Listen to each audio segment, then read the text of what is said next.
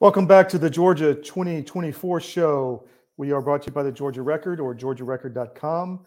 I have just landed in Warsaw, Poland. We are here to meet with some government officials to understand better the changing government that's happening in Poland and Eastern Europe. It's very critical for Western civilization, critical for Christianity across the world. And so we're going to be delving into that here in Poland over the next week. Just got off a tour down in Israel, reporting on the war. And we're going to have more on that today, actually, later in the show, and then more interviews that we had with senior officials in Israel over the next few days. Packed show as always. I've got Mallory Staples, who is the head of the Freedom Caucus under the Georgia Dome. I've got Brent Beecham from up in Alpharetta. He is a classmate of mine from the Air Force Academy. He also flew for the Israeli Air Force, and he's a businessman here in Atlanta now. We're going to talk economics, and we're going to talk Israel in Georgia and see where that goes. And then I've got an interview with Dan O'Shea that I did. Dan runs our Armed Forces Press website, and he's a former SEAL lieutenant commander, and he ran hostage rescue in Iraq for 2 years. And so we're going to talk to him about really what's happening behind the scenes, what is going on, what are the geopolitical ramifications for hostage rescue in Israel, but also around the world that could affect us here in the U.S. So we are brought to you by several different sponsors today. We talked last week with Marjorie Wildcraft, and if you go to cdmfood.com, you can check out her website. She is a self-reliance guru, and she knows how to feed her family naturally, and she will teach you how to do that and be self-reliant yourself, because what we're eating now, in her words, is not food, and you need to provide a lot of nutrition, because there's a lot of things coming our way that we don't know what's going to happen. The grid could go down. We don't like what we're getting in the stores. There's only 4 days of food on the shelves anyway, so you need to be much more self-reliant, and Marjorie at the Grow Network can help you do that. So go to cdmfood.com. I've watched her stuff for a while. She's fantastic. I guarantee you'll enjoy it, and she's got a lot of free stuff there as well as her classes that she provides. So cdmfood.com. I'm going to bring in Mallory Staples now. Mallory, thanks for joining us. Thank you for having me, Todd. Wow, you are quite the globetrotter. How are you feeling? You've got to be exhausted. We're hanging in there. Coffee is a good thing, right? Yes, it is. All over the globe. Coffee is exactly. It works everywhere, and it's strong over here too, so that's good. I can't wait to see the rest of the show. Sounds so interesting and informative. Thank you. So you had a big few days yourself down at the Dome. So tell us what happened with the Paper Please rally this morning. Let's start there. And I've got some slides that Bill sent me that I want to show. Oh, good. Yeah, we had a bit of a time conflict. The Paper Please rally went on during the, there they are, during the beginning of session in the Senate chamber. And we were all ears. I had told Field and crew that we needed to be in the gallery of the Senate because Senator Colton Moore was going to take a point of personal privilege, which is his singular opportunity during this special session to say what he wanted to say and address the issues that are very concerning to the citizens of Georgia, which is election integrity and the political persecution of these, 19 indictees by Bonnie Willis. So we wanted to we were waiting with bated breath, and we, didn't know how long that was going to take to get started. So we went down ahead of schedule and talked to them, but we missed it. But it looked like a good showing. And then most of them moved over into the Senate gallery to hear Colton speak, which was great. That's coalition at its finest right there. And but it looks like they had a good showing. And our vice chairman, Charlie Spurd, sponsored that space reservation for them, which was great. So we were able to give them a little push there, and just really proud of them. But it looks like they had a bunch of there's Sam and Field, but a bunch of folks come out, and then they came and joined us, which was really great. And there's the senator. So what is going on with the whole paper ballots thing in Georgia? I heard you on a radio show the other day, but tell our audience what you think's happening or is not happening regarding paper ballots in Georgia. I mean, I think the next several weeks, the next month are going to be very, very, very telling with what's on the calendar coming up. We certainly hold it as the top priority, which I think is probably what you heard me say, even with the border, even, with all the illegals. And I mean, devastating figure. I was listening to a podcast earlier where they said that nationally, this is nationally, and we know they're here in Georgia, even though nothing's really being done about it at all, or nobody's talking about it. I mean, Charlize and I were saying earlier, it's unbelievable that it's just not even a part of the conversation. But that nationally, these illegals are costing the taxpayers $451 billion a year. I saw that. It's only going to get worse too. It's only going to get worse. I mean, I don't know how the system holds up under it. Honestly, I don't. So even with that, and all the other issues, the Ukraine, what's going on in Israel, the educational battles that we're having, mental health, all these things, the number one issue continues to be election integrity. So I can tell you this, that I don't know what will happen over the next month, but the Freedom Caucus members are working on a companion piece of legislation that will, that means it gets introduced in both chambers basically simultaneously. We are going to really shoot for the stars with a piece of legislation, hand counted ballots at the precinct level, no universal absentee ballots, no drop boxes. I mean, we're just going to ask for the whole gravy train because as we know, historically, they beat down and tear apart, really good bills. They start off great and then they get highly diluted. And, that's kind of the way it goes. So we're really going to reach for the stars. So the citizens can look for that from the Freedom Caucus members, Senator Moore and Representative Byrd in both of those chambers, because I mean, somebody needs to do it. And I hope and expect that we will have the support of the Lieutenant Governor in the Senate. The House, not so much, but the House it is completely a one-man show, in the House. And so, but we are going to speak for the people because that's our job. And it's very rarely done. I was actually reading a tweet earlier from Greg Bluestein with the AJC. I heard you weren't real happy with him. I wasn't. And I was like, I'm glad you pointed that out because they sat there silently while one senator in that chamber represented the voice of the people of Georgia, which, we had that Rasmussen poll that was taken. So we can say that with authority. I mean, we can say that definitively. And a large portion of the independents and Democrats feel like what is going on is absolutely Marxist in its nature and designed to steal liberties and freedoms, and it's politically motivated. It's not constitutional. I mean, on and on and on. And you had one senator in that chamber stand up today and take a personal point of privilege to do that. And, it's also interesting that Colton's been calling for a special session and being told it can't be done. And then, here we are. Yeah, it can be done. Just like that. Yeah. Wow. Just like that. So, and then the whole prosecutorial committee,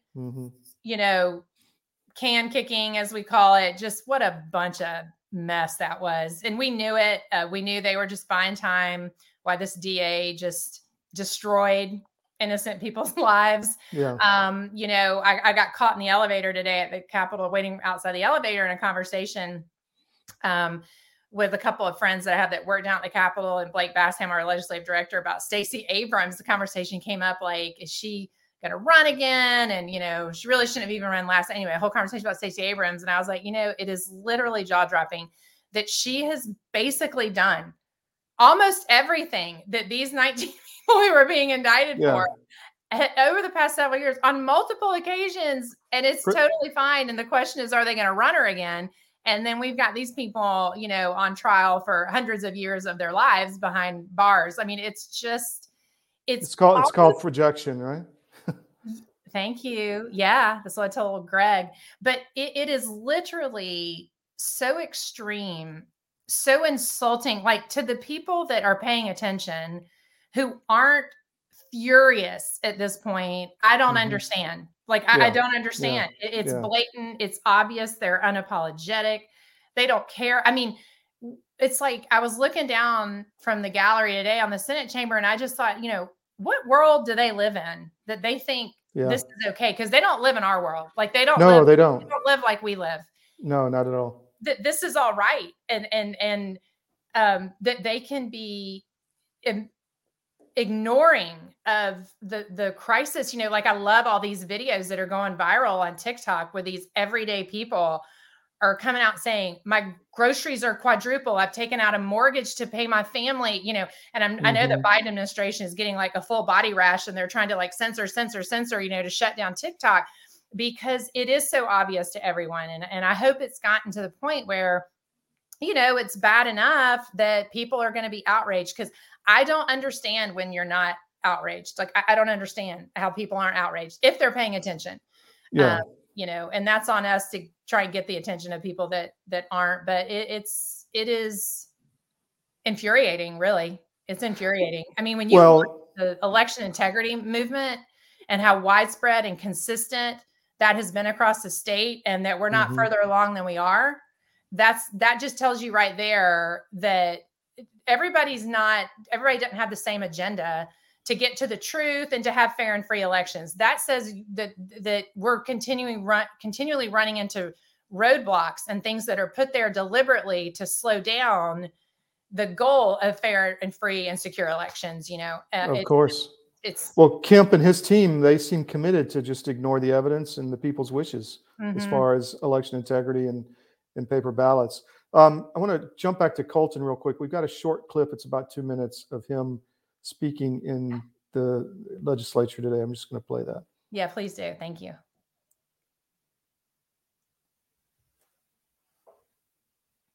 Why is that no sound? Well, that's not good.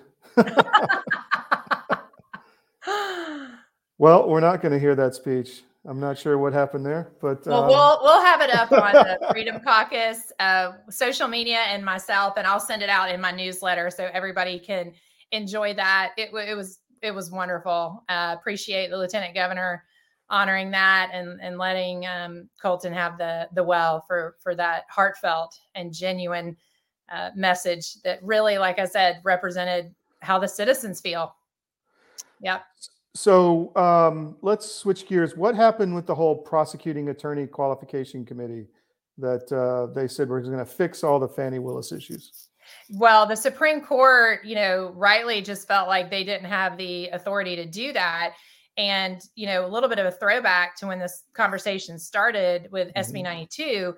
That was the argument, was that the General Assembly has the constitutional authority for oversight and investigation. And they did not, it was Colton and Charlize voted against it because it went against their constitutional duties to hand that off to someone else. And that committee was going to be 5 people, creates a regulatory body. It expands the government, which we at the Freedom Caucus are opposed to. So we got to know. But also the 5 people that were going to be assigned to that, one by the governor, one by the lieutenant appointed, the governor, the lieutenant governor, 2, the speaker got 2, and the committee on assignments got 1. They are not elected by the citizenry. So there's no accountability. There's no way to vote them out next term if we didn't like what they were doing, or if we didn't feel like they were effective. And so that's a problem as well. And we knew that it had to take 2 passes through the Supreme Court, 1 to exist and 2 to have its rules passed. And we warned that this was just a politician's way of not taking a stand, not making a stand. I believe personally, and no one can convince me otherwise, that their lack of action is in an effort to politically safeguard themselves for future elections. They don't want to go on record. They don't want to make enemies with leadership who they were told to stand down in emails, in conversation. I mean, that's just known at this point. So we said, in the meantime, these people's lives are going to be destroyed and they're going through the ringer. While you guys sit around holding the constitutional authority to do this and not doing it all, obviously with the exception of Colton and Charlize, who wanted to take action and were willing to take the arrows, whatever that may be. We said that was a pipe dream and it was not going to happen. It wasn't going to happen timely, and it wasn't going to happen at all. And we were right. So were right. Colton Moore and you and the team were vindicated, essentially. We were, yes. Everything you've been saying. Yeah. And you know what, Todd's so interesting is that you would think after these reps and senators talking to their constituents and making these promises for months and months and months and months about this prosecutorial committee, you would think that in the wake of that ruling, they would have been very quick to make statements and say, oh, I'm sorry, let me do something now because I told you that I was going to let them do it and they're not there to do it. So I'll step in. It has been unbelievably quiet. Like they're not owning it. Nobody's coming out and saying, oh, okay, well, our plan B is this. Or, hey, you know what, Colton, we're going to sign on to your letter because obviously the one excuse that we had for not doing that to call a special session to specifically address this gross abuse and use of taxpayer dollars, that fell through. So we're going to hop on with you now because we said that was the problem. And that's why we didn't want to do it. Nothing. I mean, Colton has gotten 0.0 calls from anyone saying, okay, that didn't go the way I had. And maybe they genuinely hoped it would. Maybe they genuinely believed it would. Okay, we'll give you that. If that's the case, you should have given Colton a little ringy dingy at this point and said, put my name on your letter. I'm with you, my friend. Because my constituents want this as well as it is the right thing to do. And they're not doing it. Nothing. I mean, so far, nobody. Yeah, it was obviously a ploy to an excuse that leadership gave them, and they're just parroting what they were told to do. It looks like. Yeah. So Nikki Haley is her star is rising. It seems, at least in the donor class, and she's got a boosted money and is talking about having a big grassroots army in Georgia. What do you think of that? I think that is the funniest thing I've ever heard. I mean, sorry, Nikki, I don't know about other states, but in Georgia, it's a no-go. I mean, the grassroots are Donald J. Trump all day long and twice on Sunday. I think it's hilarious. I mean, I think she's barely a Republican. I mean, the whole thing is unbelievable to me, but it does speak to that absolute disconnect ideologically, the way we live our lives from the grassroots and the donor class. Like you just said, that ruling class. I'm sorry, the grassroots do not at all. Nikki Haley does not appeal to the grassroots. I mean, super suspicious of her and rightly so. Just absolutely hysterical. And I am not at all worried that she is going to sneak up on Trump or anything like that. But it is a little bit of example number 487,000 for, the difference between the donor class and the grassroots. I mean, that's just no thanks. We'll pass. So, tell us how you really feel. I know. So next subject. There was 175,000 given from Kemp's leadership committee, and some of the legislatures have received that. There's been news that his wife and the governor signed the letter. Yeah. What do you make of that? Well, I mean, I've heard rumblings for a hot minute now that Marty's running for governor. And, this has been going on for a while where she's the wingman for sure. And an equal, not the supportive staff, I'm supporting my man, stand by my man, but that there's equal footing there. And I feel like she's been being subliminally introduced as the heir apparent to the throne or whatever for quite some time. I didn't detect it as much in his first term, but this second term has been Marty, lots of Marty and I and we and us. And, if you are objective about it and you step back, even the most popular governors, I mean, Nome and DeSantis and, Huckabee, they don't do that. There's not a collective pronoun we us thing. It's me. I am the governor and I am doing this. And so it is remarkable in that sense that it is. Nothing's an accident these days, right? No. I think they are slowly, getting, which makes sense for that big old, bag of cash he's got. That's going to need to be there to support two candidates, not just one, right? So it makes sense. And he gave some, crumbs, little niblets under the table. I mean, when you've got 90 mil and you're spreading out 175,000, that's nothing. Like you could Yeah. sneeze that into a Kleenex and not miss Right. it, you know, when Right. you've got Exactly. $90 million. So I didn't think it was that generous. I mean, to me, if you're going to back some people, like get out there and max out to all Yeah. your people. But whatever, I'm not Brian Kemp. And anyway, but yeah, I think Marty is moving out of the wings and into the front. So last question, you were on a radio show recently and there was some bashing of Brian K. Pritchard and David Cross. Yet they're really the grassroots favorites for election integrity. Do you They want are. to And talk about that? Or I actually wasn't on that part of the call. Like, I got some calls right after. One was actually from David, and I was like, "What?" Like, I had, and actually, Marcy McCarthy. There were 4 of us talking election integrity, and Marcy McCarthy also had to hop off. And so, I wasn't on for that. And in full honesty, I haven't listened to it yet because this girl's been blowing and going, and I have not had time.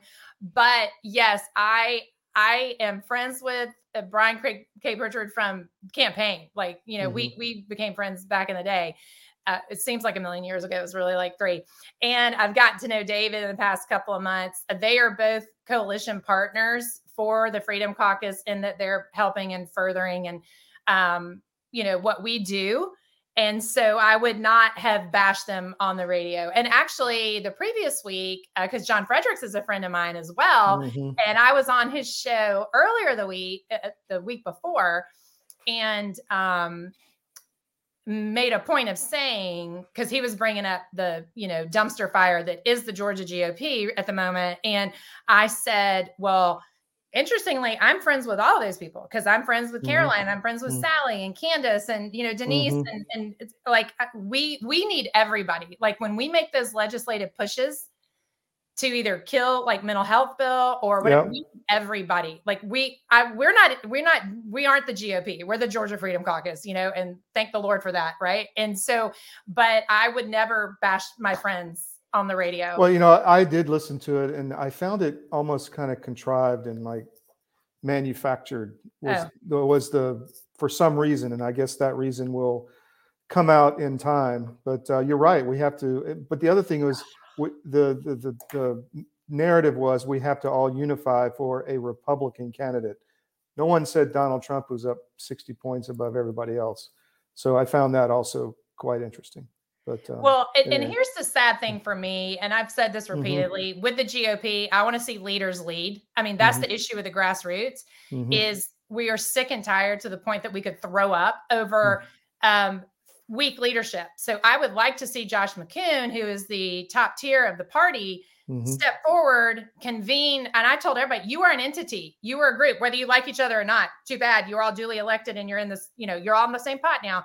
Yeah. Call that meeting, answer the questions. The concern seems to be very data driven. This should not take long, you know, full disclosure, you know, whatever, get it done, like get it done. Because what's happened in Georgia, thanks to Brian Kemp, is we had the Republican Party and that was fractured, right? Because you've got the coalition people and the rhinos, the donor class over here, and you've got the grassroots over here that took over. And then you look at this, and this is breaking.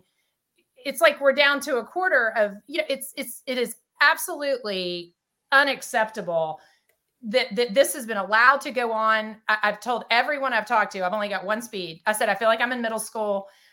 This is ridiculous. Deal with the issues, produce the documents, answer the questions, rebuttal, debate, don't hit each other, do everything, get it out, like get it done. Yep. And move forward. Or we need like another plan, because we need people knocking doors and raising money for Donald Trump, not for themselves, for the party to support the president. 45. I mean, literally the majority of the country would like to see Donald Trump back in office. Georgia, Wisconsin, and Arizona have to be delivered for him to get into the White House. This is unacceptable behavior. Get it done. To whom much is given, much is required. I really don't care if everybody likes each other anymore. I'm over it. You're there to serve the Republicans in the GOP in Georgia, to raise money and spend money effectively to deliver those seats to great conservative Republicans. And I would like to see them start doing that. And Josh McCoon is at the top of the heap, whether he likes it or not. He ran for that. So whatever. Yeah. Get the house in order, and take care of it. Answer questions, and y'all figure it out. It's a problem across the country in the party. But Mallory, thanks for your time. We got to move to our next guest. Although I loved it. You talk have to a you great for a night. while. Safe All travels. right. Take care. Bye. Okay. Bye. So you'll be seeing a lot more of Mallory on the show. She's fantastic. One of our other sponsors is the Wellness Company. And many of you have people in your family who took the vaccine. They may have issues. They may still have issues. There's long vaccine as well as long COVID injuries. The Wellness Company has a spike detox formula. You can go to twc.health/CDM and get a formula that has nattokinase and other instruments that will purify your blood, because the spike protein is being produced by your body. It's a toxin. This bioweapon was created to produce a toxin in your body for a long period of time. We don't even know how long. So purify your blood. Go to the Wellness Company, twc.health/CDM, and check it out, along with the emergency medical kit. If you haven't got one of those, all these crises are coming round the clock, and there's going to be more coming, that's for sure. And this next year is going to be really difficult. So protect your family. Check out their emergency medical kit. If you use promo code CDM, you get 10% off everything. So twc.health/CDM, use promo code CDM. I'm going to bring in our next guest. Brent, thanks for coming. Glad to be here. So you are my classmate at the United States Air Force Academy, class of 1986, and you flew F-15s, then you flew for the Israeli Air Force. You are helpful in our journalistic efforts. And but tell us, I just got back, well, I'm not back yet, but I just left Israel this morning. And I found that it was kind of a 9/11 situation on the ground. The people are very united and angry to deal with it. You know, they're starting to look at some of the films that are coming out. They're showing them in different venues of the murders, of the tortures, of the kids being tortured and murdered. And it's really causing, you know, the taxi driver said, you know, Bibi's a blah, blah, blah, you know what, but we're going to destroy Hamas. I mean, that was the feeling on the ground. How are you seeing it with the Israeli community? Because your wife's an Israeli. You spent time in Israel. What are you seeing in Georgia for that community? Yeah, so Alpharetta has several thousand Israelis that live here. A lot of them relocated here in the mid 90s with their companies. That there was a very strong push here to recruit Israeli companies to come to Atlanta, and to the point now where there's actually a big enough community. They have a scouts group that meets locally with about 350 kids. So it's a pretty large community, and they're mostly high tech, really interesting. And of course, with high tech and highly educated, typically, I would say they were fairly left leaning, especially amongst our friends. You find out just how left leaning they are when you say things, and then you realize, I probably shouldn't have said that. You get the blank stare or something. Yeah. But, you know, over the last few months, along with the protests that were going on in Israel, they were actually pretty much every Saturday, I believe they were going down to the consulate in Atlanta. Maybe it was Sunday. They would go down to the consulate and protest. They occasionally had some protest up here, and you know, it was very.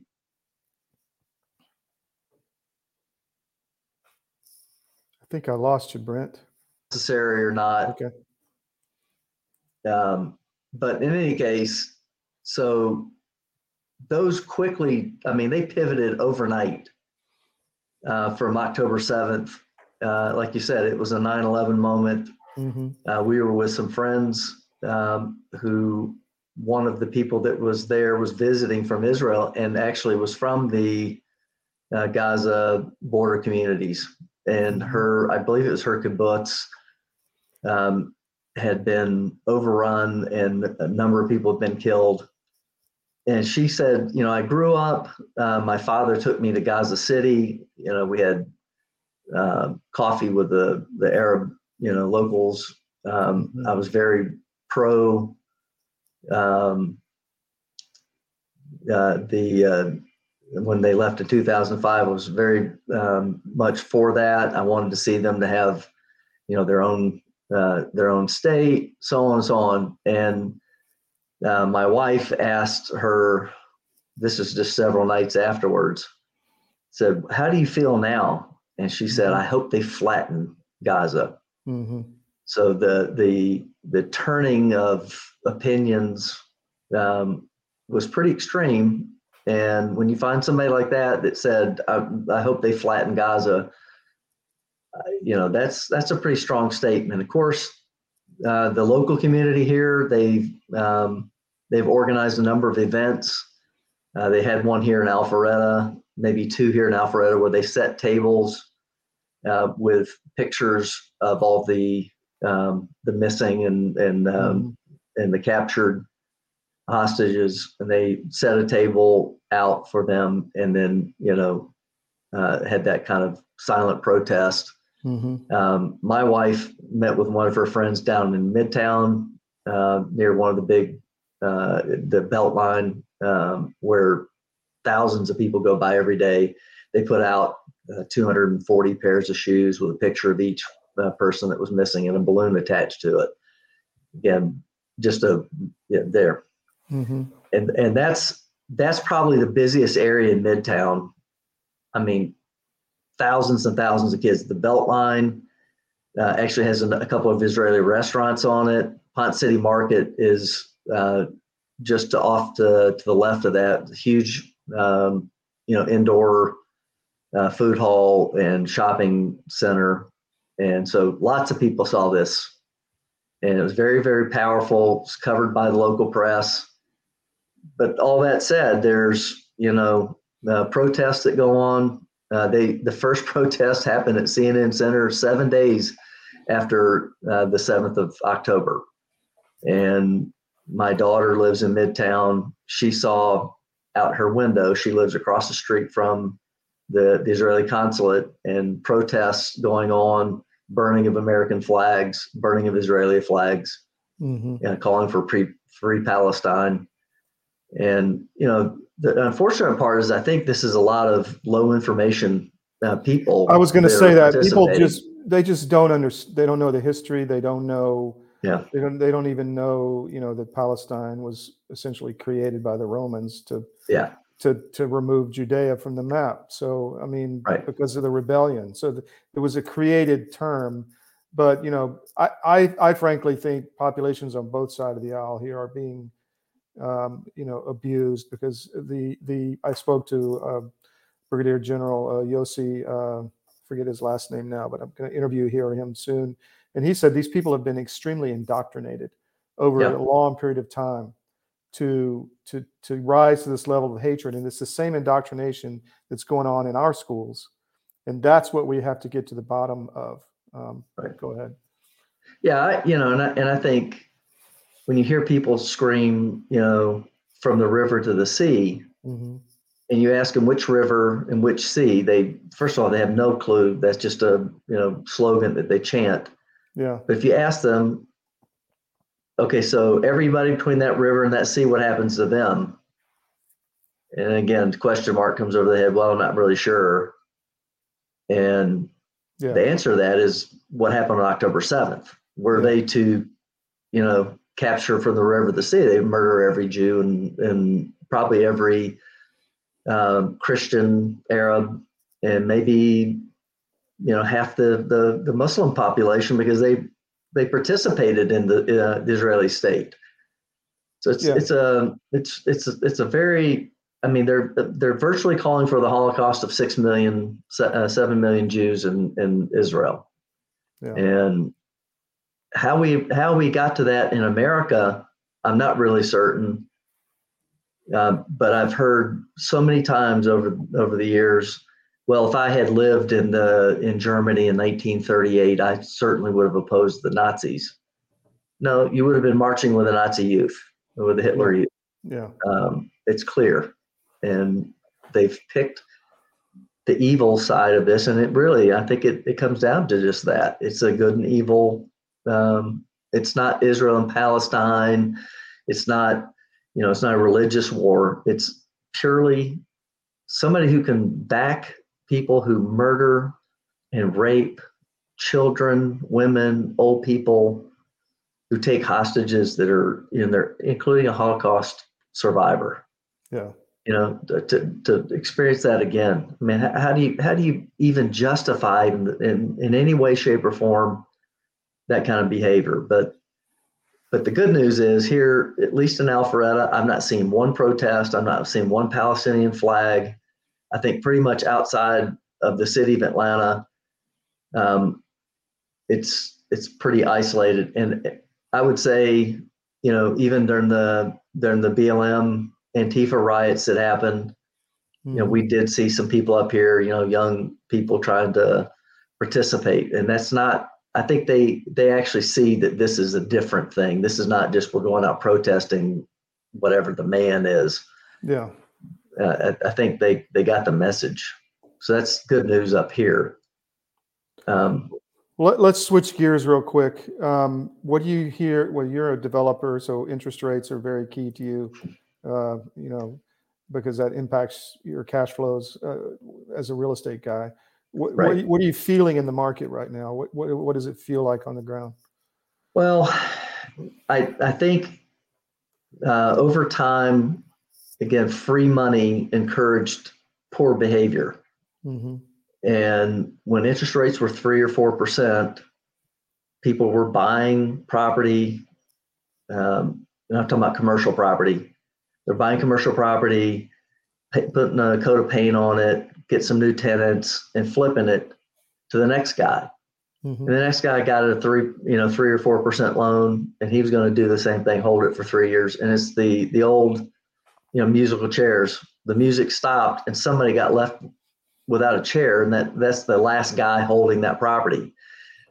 And what's happened is actually some of the most famous properties in Atlanta, including the first real high rise in Buckhead, is going in foreclosure because the last guy had a 3% loan. It's due now.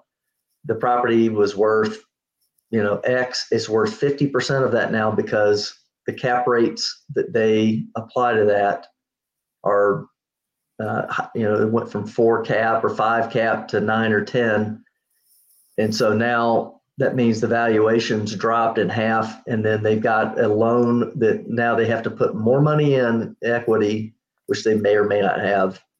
And the rate that they're borrowing money is going to be at 8 or 9%. Yeah. So then on top of that, their interest payments are higher.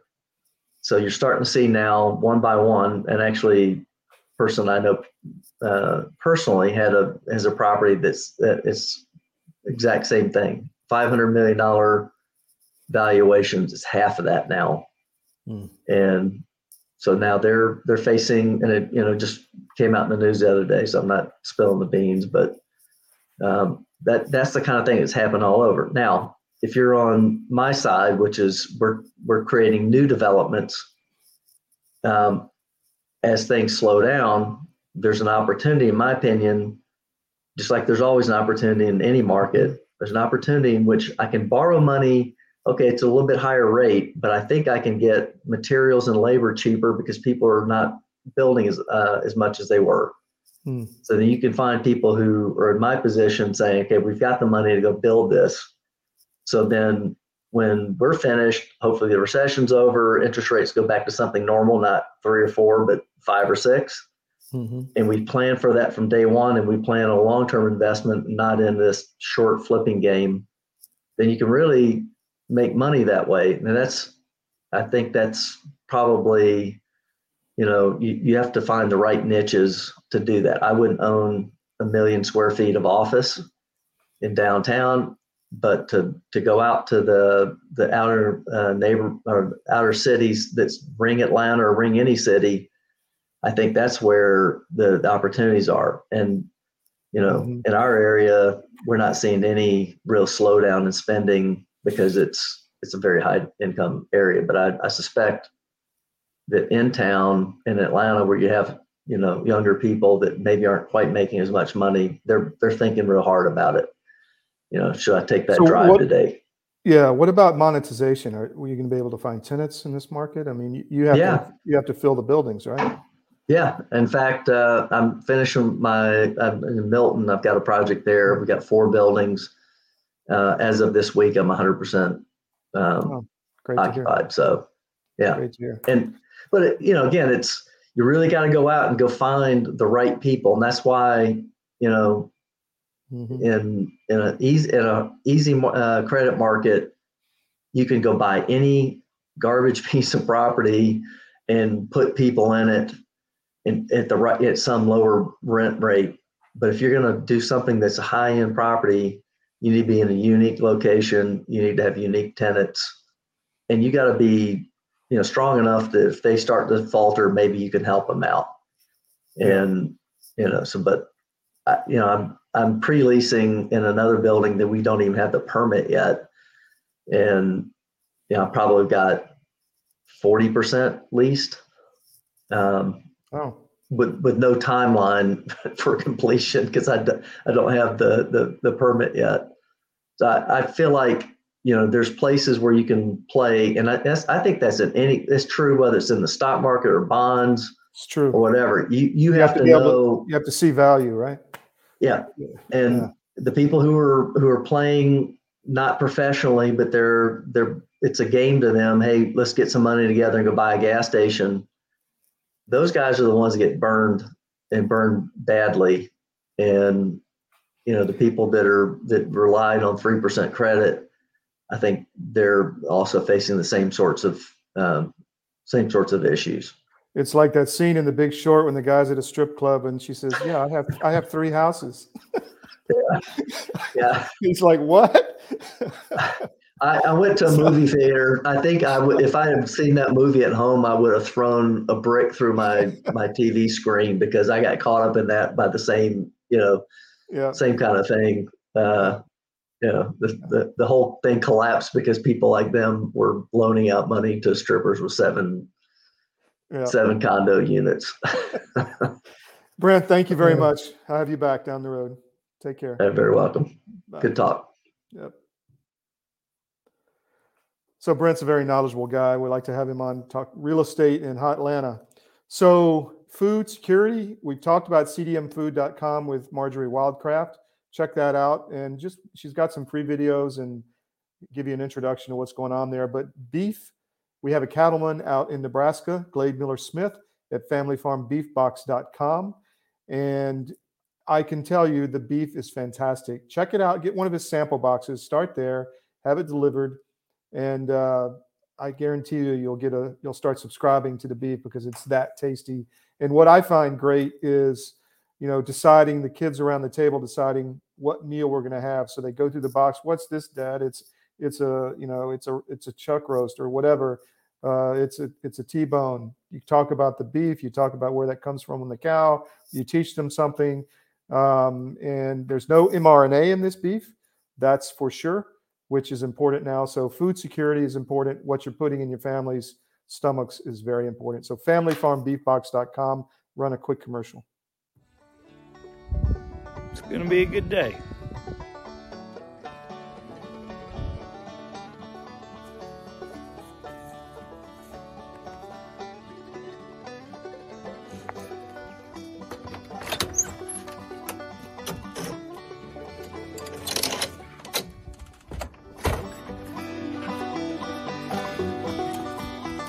Morning, baby. Shipping beef this Monday. We do have a little bit left available here. Check us out, familyfarmbeefbox.com. Thanks. Have a good day.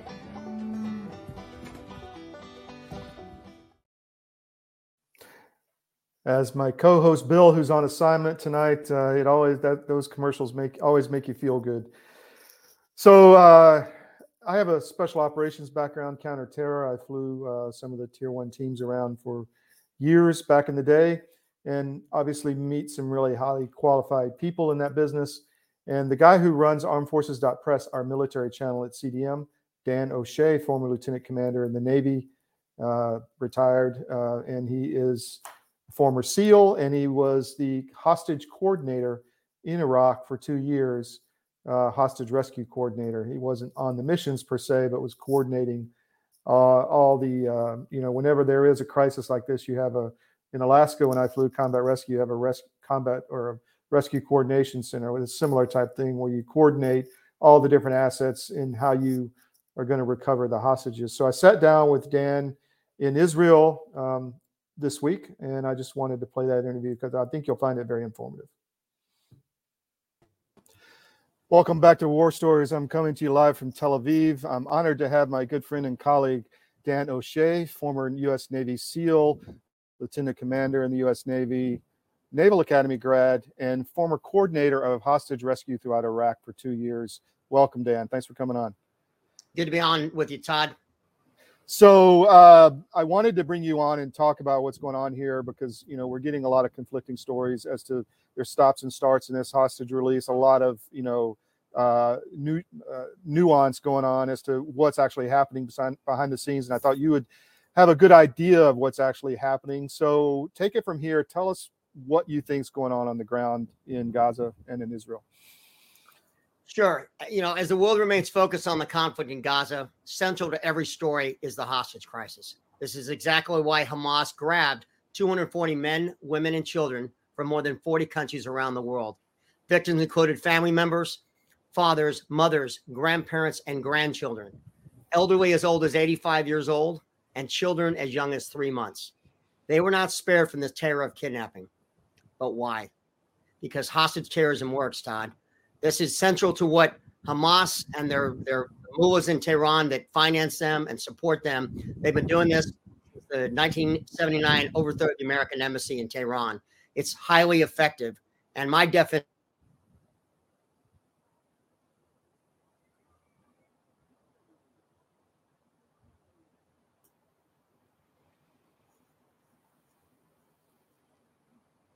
disrupt and degrade the political will and decision-making ability of their declared adversary.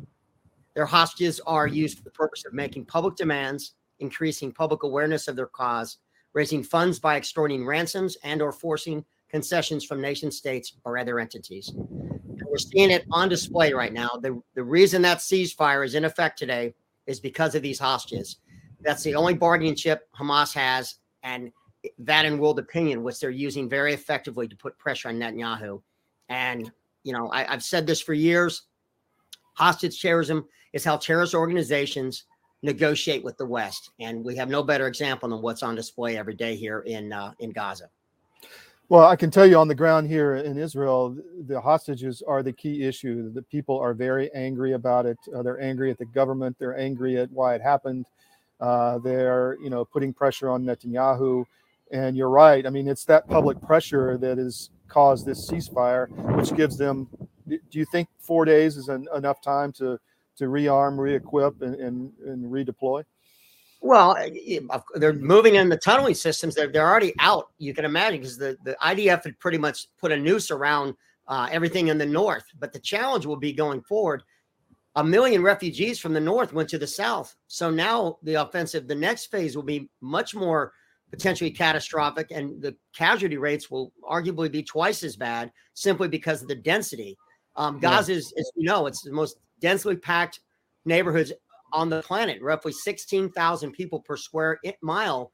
And that now has doubled because half of Gaza has been arguably overrun by the IDF or taken over by the IDF. But the ground tunneling network, you know, obviously Hamas is moving freely. Again, this is why they did this. And the challenge is, all this media, this constant media speculation about hostages daily. You can't go turn on any news network from CNN to Fox to, I mean, literally to all the other networks like us here in the Armed Forces Network. Mm-hmm. Everyone's talking about this story, and that's fueling the speculation. And the challenge is, all we're doing is rising the value of the hostages to Hamas. And in particular, the fact that the U.S. administration has played such a central role in forcing this ceasefire, that stakes have been risen so high, because the goal, when I worked in Iraq, I had a colleague who was at this for years, Mark Thompson, who was a former Marine recon officer, worked for State CT, and he shared insights of his 30, 40 years of working in this realm, that the goal is to not bring up the value of the hostages in the eyes of the world. You want to bring up the value of their humanity, the fact that it is grandparents and children, but you want to publicly not raise their profile. So when the president of the United States is making daily statements about the hostages, all it's doing is raising the value of the hostages to Hamas, which is why to date, no Americans have been released, even though there was expectations that, especially that young girl who lost her parents. She's 3 years old, actually just turned 4, I believe, Isabel.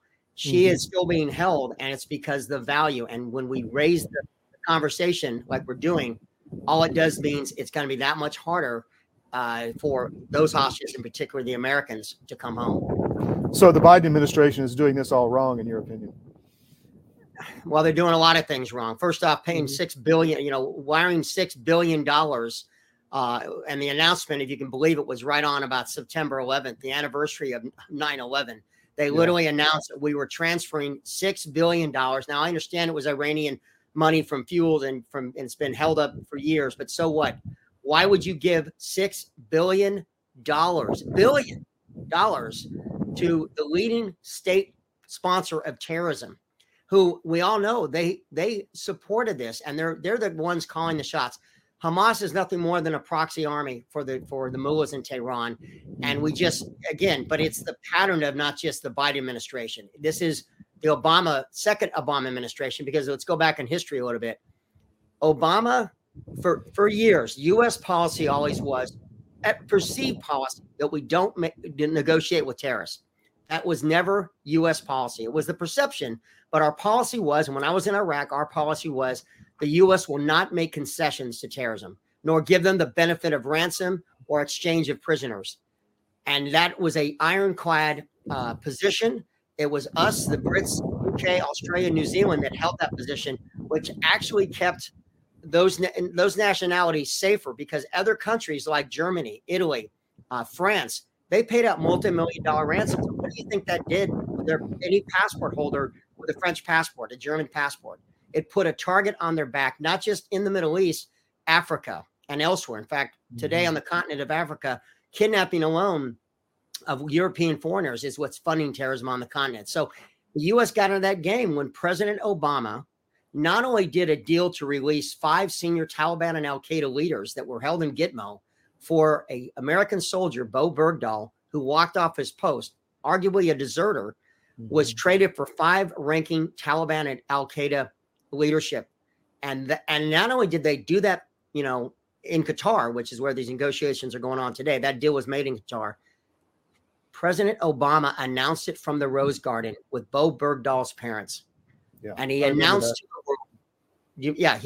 to the world that not only does the U.S. negotiate with terrorists, we make concessions to terrorism. And that same administration, within about 2 years before Obama left in his final year, they sent a pallet of cash, $400 million, on a plane that landed in Tehran. And one of the Iranian Americans, I think it was 4 that was swapped for that ransom payment, said we sat on the runway till a plane, I think he said a C-130 landed, and then we were allowed to leave, because it was a pallet of euros and U.S. greenbacks stacked on a pallet. And so ever since then, the U.S. does not have a policy of no concessions to terrorism. We've made these concessions, and hence we're now in the hostage game, because we are no different than France, Germany, or anyone else in Europe. So with all the defections, or not defections, but people, infiltrators in the Biden White House from Iran that were sympathizers, et cetera, that losing security clearances, a lot of that makes sense. But talk to us about, in your time in Iraq, you get the call, there's a hostage somewhere. What's the process behind the scenes with all the interagency, communications? Well, it's ironic. People keep calling me a hostage negotiator. And yes, I did work some negotiations behind the scenes in Iraq and post that tour. But in reality, I try to keep stressing, Navy SEALs don't negotiate with terrorists. We kill them. We hunt them down. And that was always our mission. The hostage working group had 3 simple priorities. First and foremost was rescue recovery of hostages. Second was prevent future kidnappings. And third, bring those responsible to justice. So our mission was not negotiate with terrorists. Our mission was rescue hostages, kill bad guys, hunt the kidnappers. And that's what we did largely. I mean, it took 18 months out of my 22 months, well, 2 years out, ultimately, doing some other work for some other other government organizations I won't go into here. 2 years in Iraq where we finally got serious about the threat, and we rolled up the networks that were doing the kidnappings. But early on, when someone was kidnapped, the first question asked was, what's their nationality? Because their nationality meant everything. If it wasn't if they were a European and a good ally, then we would support them and help them in some ways. But it was this calculus. And if it was a country that we knew was going to pay a ransom, like France, Germany, I mean, we'd offer intelligence support. But the reality was they were going to play the hostage game, and that wasn't our policy. Our closest allies, as I stated, Australia, New Zealand, Canada, and the UK, they had the same policy as us. No negotiation with terrorists, do a hostage rescue mission. So we worked with, obviously the Special Air Service, this SBS, Special Boat Service guys, and of course our special forces. We had the premier hostage rescue force on planet Earth. We used to fly for those guys. You know who we're talking about. And their goal was hostage rescue. And that's what our focus was on, not concessions, not negotiations with terrorists, even though they did happen behind the scenes. So when did things change? During Obama? I mean, when did the legitimate military, I guess, outlook and projection on the security of the United States and our citizens change to something else? Well, did you have a feeling when it changed? Well, listen, I'm an equal opportunity. You can go after every administration because every administration got into the hostage game. Even Carter obviously lost his presidency over it. Yeah, Ronald Reagan, the Gipper. Yeah. He's the one that publicly stated we don't negotiate with terrorists. Yet behind the scenes, what was Oliver North doing? He was negotiating the Iran-Contra deal that was trading arms for hostages in Lebanon. So there's no presidency, Republican or Democrat, that goes without blame on this. But our change in policy happened under Obama. Now, conversely, Obama made changes to the U.S. hostage policy that were improvements. And I know this because the first person that ran the newly reorganized U.S. hostage policy was a close friend of mine. She was a diplomat, Julia Neshowit, who I met in Iraq. She was the first State Department, lead on this new organization that included the FBI, JSOC elements, DIA, obviously CIA, and they reorganized how the U.S. would approach it, especially from how they would take care of the families. And they did a much better job. They're doing much better job. And the organization today is run by West Point grad, Green Beret, Roger Carstens, who's one of the most impressive warrior diplomats and capable individuals you'll find on planet Earth. So that change was done under Obama. But the critical thing about the fact that the announcement from the Rose Garden and that $400 million ransom payment, call it what you will, they try to say it was not a ransom payment, but it's a ransom payment. And that's the change. And we have now we have an administration that's doubling down on it. And look where we're at today. They're, like I said, your American passport now makes you as much of a target as any other person traveling around the world these days. So any guesses on how this is going to play out in Gaza? Well, there'll be probably, 2 more days of the hostage release today, tomorrow, and that would have been the 4th day. There's a talk about it being extended for up to 10 days total, for 10 hostages per day. The reality is Hamas cannot give up all these hostages because if they do, they're done. They give up all hostages, Israel is going to wipe them out.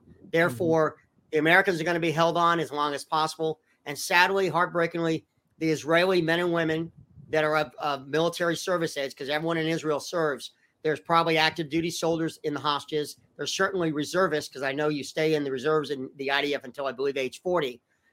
So any Israeli man or woman that is affiliated with the IDF, their captivity is going to be a while, months and potentially years. Anything else you want our audience to know, Dan, about this whole situation? I will finish on an op-ed that we're going to publish on the site. Combating hostage terrorism requires confrontation, not conciliation.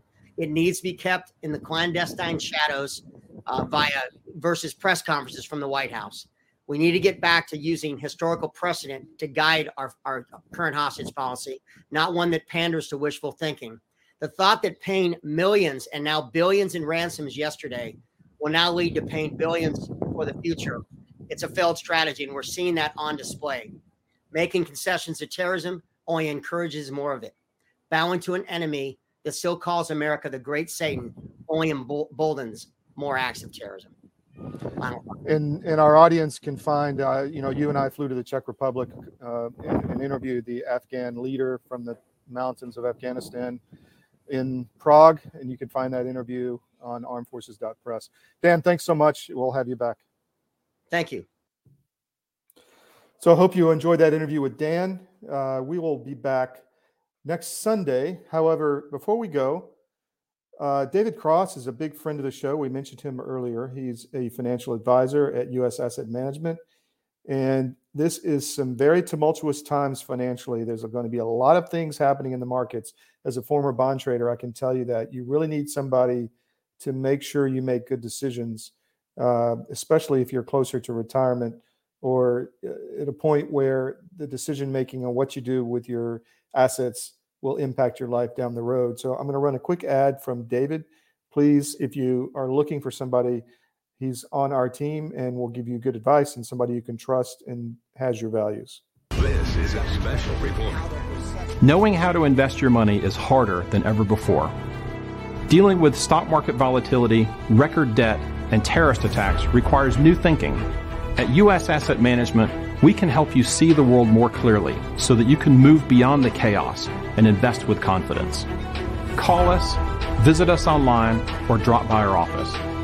U.S. Asset Management, helping you make better decisions with your money. So we will see you on the Georgia 2024 show Sunday and at 2:00. But don't forget, tomorrow Friday, we have Pacific Sit Rep. We're going to be playing updated interviews from Israel. We have multiple ones coming as well as here in Poland. I'm going to be bringing some very interesting stuff from Poland because we're in a situation where Tusk can take over the government here and destroy really what PIS, the Conservative Party, has been able to do by holding off the immigration and keeping Poland Poland. I was walking through Old Warsaw today, and incredibly beautiful. And the Christmas decorations, I want to do a video and play them next week because Christmas, you forget what we used to have, what they took from us in the U.S., and we need to get that back. And I'm going to bring some of that Polish Christmas to you next week. So we will see you soon next Sunday at same time, same place, 2:00 Sunday. Thank you. I'm just looking for the outro to the thing. Hold on.